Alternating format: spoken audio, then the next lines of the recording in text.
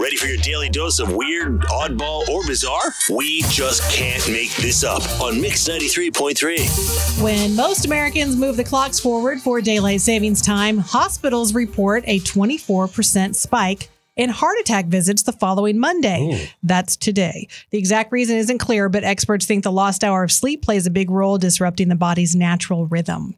It's National Pie Day because March 14th is 3.14. As always, a bunch of pizza places have deals, including $3.14. And then there's like all-you-can-eat places. A lot of places will have specials on pies. The same thing, $3.14.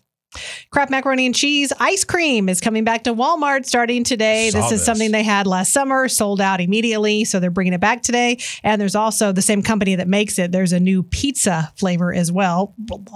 It sounds gross. Everything's artificial flavored. There's no plain potato chips anymore. There's so many styles of everything. Yeah. But just ice cream? Ice cream? That sounds gross. Yeah. Ugh.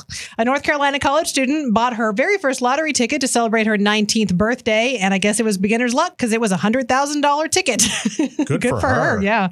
A new study shows that states you're most likely to see a UFO. Looks like California is number 1, followed by Florida, and then Washington. Number 4, wherever rocket is. Exactly. Mm-hmm. And finally, a 41-year-old man near Tampa got arrested on Thursday.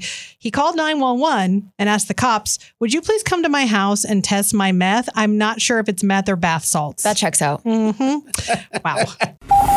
It's Rocket and Teresa on Mix 93.3.